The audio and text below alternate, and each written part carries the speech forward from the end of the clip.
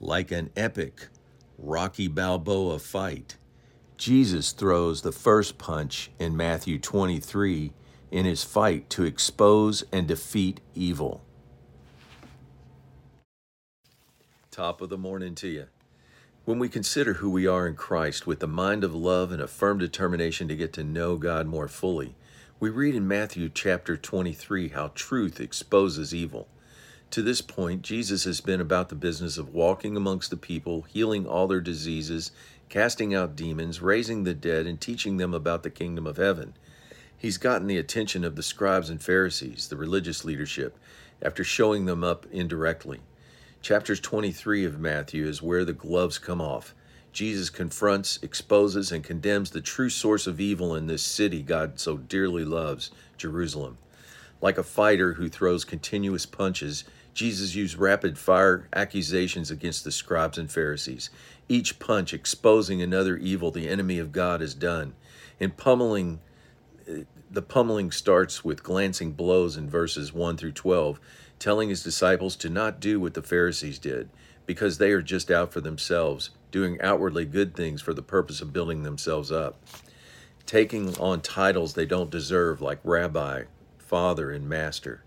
Warning his disciples in verse 12, whoever exalts himself will be humbled, and whoever humbles himself shall be raised in honor.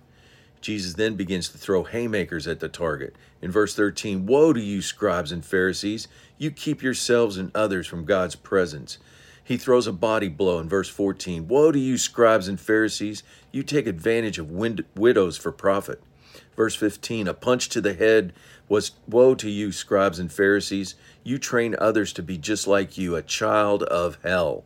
Then a punch to the face, verse 16 through 21. Woe to you, blind guides, trying to back up your claims with gold, offerings, tithe, and sacrifices, instead of the one who makes all these things sacred.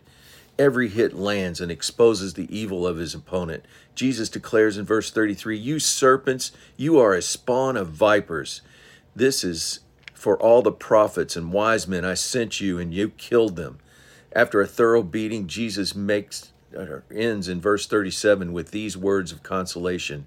O Jerusalem, Jerusalem, how I wanted to protect you, but you refused. Words of encouragement.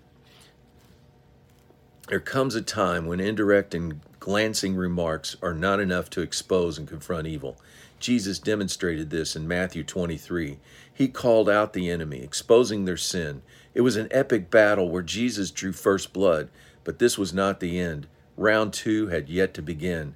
There's a price to be paid in exposing evil, and Jesus knew and told his disciples what was going to happen. He was prepared to go the distance.